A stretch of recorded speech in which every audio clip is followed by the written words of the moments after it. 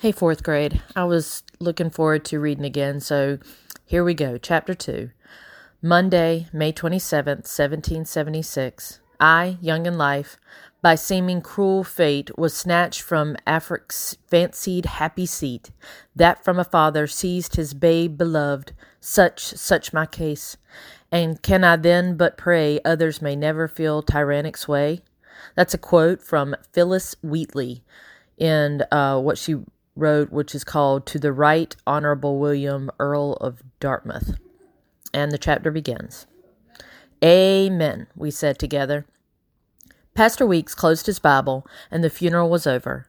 Nehemiah drove his shovel into the mound of dirt and pitched some into the open grave. The earth rattled and bounced on the coffin lid. Old Ben put on his hat and walked toward the mule team. Mr. Robert reached for coins to pay the pastor. Ruth drew a line in the dust with her toe. My belly flipped with worry. I was breathing hard, as if I'd run all the way to the village and back. This was the moment we'd been waiting for, the one that Mama promised would come. It was up to me to take care of things, to find a place for us. I had to be bold. I stood up proper, the way I had been taught, chin up, eyes down, took Ruth by the hand, and walked over to the men. "Pardon me, Pastor Weeks, sir," I said. "May I ask you something?" He set his hat on his head. "Certainly, Isabel." I held Ruth's hand tighter. "Where do you think we should go?" "What do you mean, child?" "I know I'll find work, but I can't figure where to sleep, me and Ruth. I thought you might know a place." Pastor Weeks frowned. "I don't understand what you're saying, Isabel. You're to return with Mr. Robert here. You and your sister belong to him now." I spoke slowly, saying the words I had practiced in my head since Miss Mary Finch took her last breath, the words that would change everything. "Ruth and me are free, Pastor. Miss Finch freed us in her will. Mama, too, if she had lived. It was done up legal on paper with wax seals." Mr. Robert snorted. "That's enough out of you, girl. Time for us to be on the road to Newport." "Was there a will?"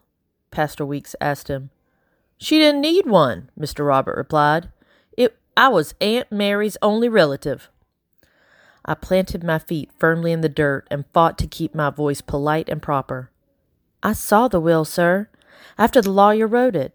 Miss Mary had me read it out loud on account of her eyes being bad."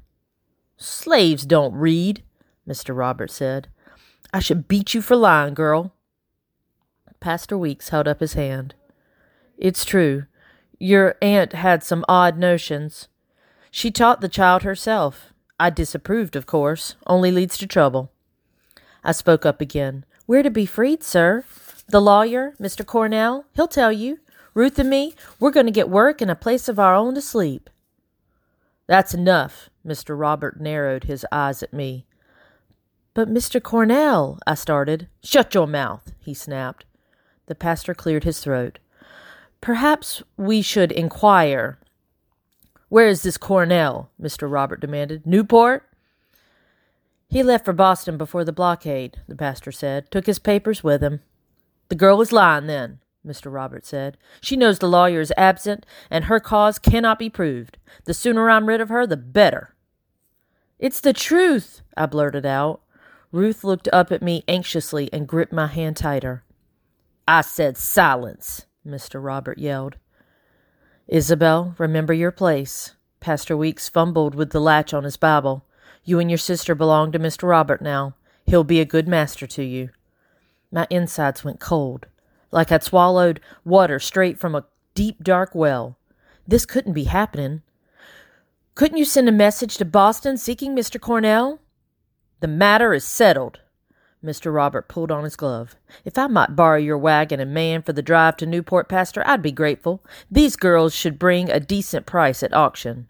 "You're selling us?" The words flew out of my mouth before I could weigh them. "Hush, Isabel," Pastor Weeks cautioned. The cold inside me snaked down to my feet and up around my neck. I shivered in the warm spring sunshine. Ruth bent down and picked up a shiny pebble. What if we were split up? Who would take care of her? I fought back the tears. Pastor Weeks, please, sir. Mr. Robert knocked the dust from his hat. They should go quick. Your wagon'll be back by nightfall.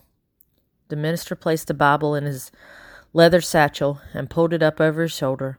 He studied the ground, his hands, Mr. Robert's horse, and the clouds. He did not look at me. You'll be wanting to bring their shoes and blankets, he finally said. They'll fetch a better price that way. True enough. I'll have a word with Ben, explain matters. Pastor Weeks walked toward his own slave, keeping a hand on the satchel so it didn't bump against his side. My heart wanted to force my feet to run, but I couldn't feel them. Couldn't feel my hands, nor my arms, nor any part of myself. I had froze solid, sticking to the dirt. We were sold once before, back when Ruth was a tiny baby, not even baptized yet. They sold all of us from the plantation when old Mr. Malbone run up his debts too high. His bankers wanted their pounds of flesh. Our flesh. One by one they dragged us forward, and a man shouted out prices to the crowd of likely buyers, and baby Ruth cried, and Mama shook like the last leaf on a tree, and Papa, he didn't want them to bust up our family like we were sheep or hogs. I am a man, he shouted, and he was Mama's husband and our father, and baby Ruth, she cried and cried, and I thought Mama would shatter like a bowl when it falls off a table. Papa fought like a lion when they came for him, the strongest lion, roaring. It took 5 of them with hickory clubs, and then Mama fainted, and I caught baby Ruth just in time. And there was lion's blood on the ground mixed with the dust, like the very earth was bleeding. And we left there. We 3 in Miss Mary Finch's wagon, and everything in the whole world was frozen ice for nearly 2 years after that. I opened my mouth to roar, but not a sound escaped. I could not even mewl like a kitten. It's the end of chapter 2. Some more depressing things happening. It'll be interesting to see what happens when they get there with the auction. I look forward to sharing with you soon. Bye.